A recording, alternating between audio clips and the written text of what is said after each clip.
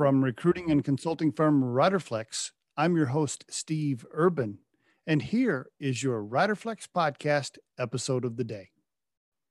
And on today's episode of the Riderflex podcast, my number one reason to outsource certain things, especially if you're a small to medium-sized business, assuming you're not good at everything. Now, you can look this up, you can Google it. There's all kinds of articles and reports on it. You know, the list goes on and on. Save labor and operational costs. You can focus on your core competencies. You can lower risks when you start to scale up, free up resources in the building, meet compliances and regulations that you may not be set up for, etc. The list is endless on why you should probably outsource certain things. But my number one reason is it creates happiness. Why does it create happiness? Because you hate it. You're not good at it. So why not outsource it?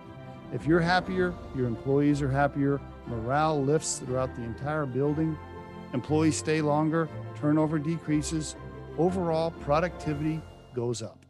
And there is your Riderflex episode of the day. If you think today's tip or guest interview can help someone you know, please share this with them. If you've enjoyed today's episode, please subscribe to our channel and hit the like button.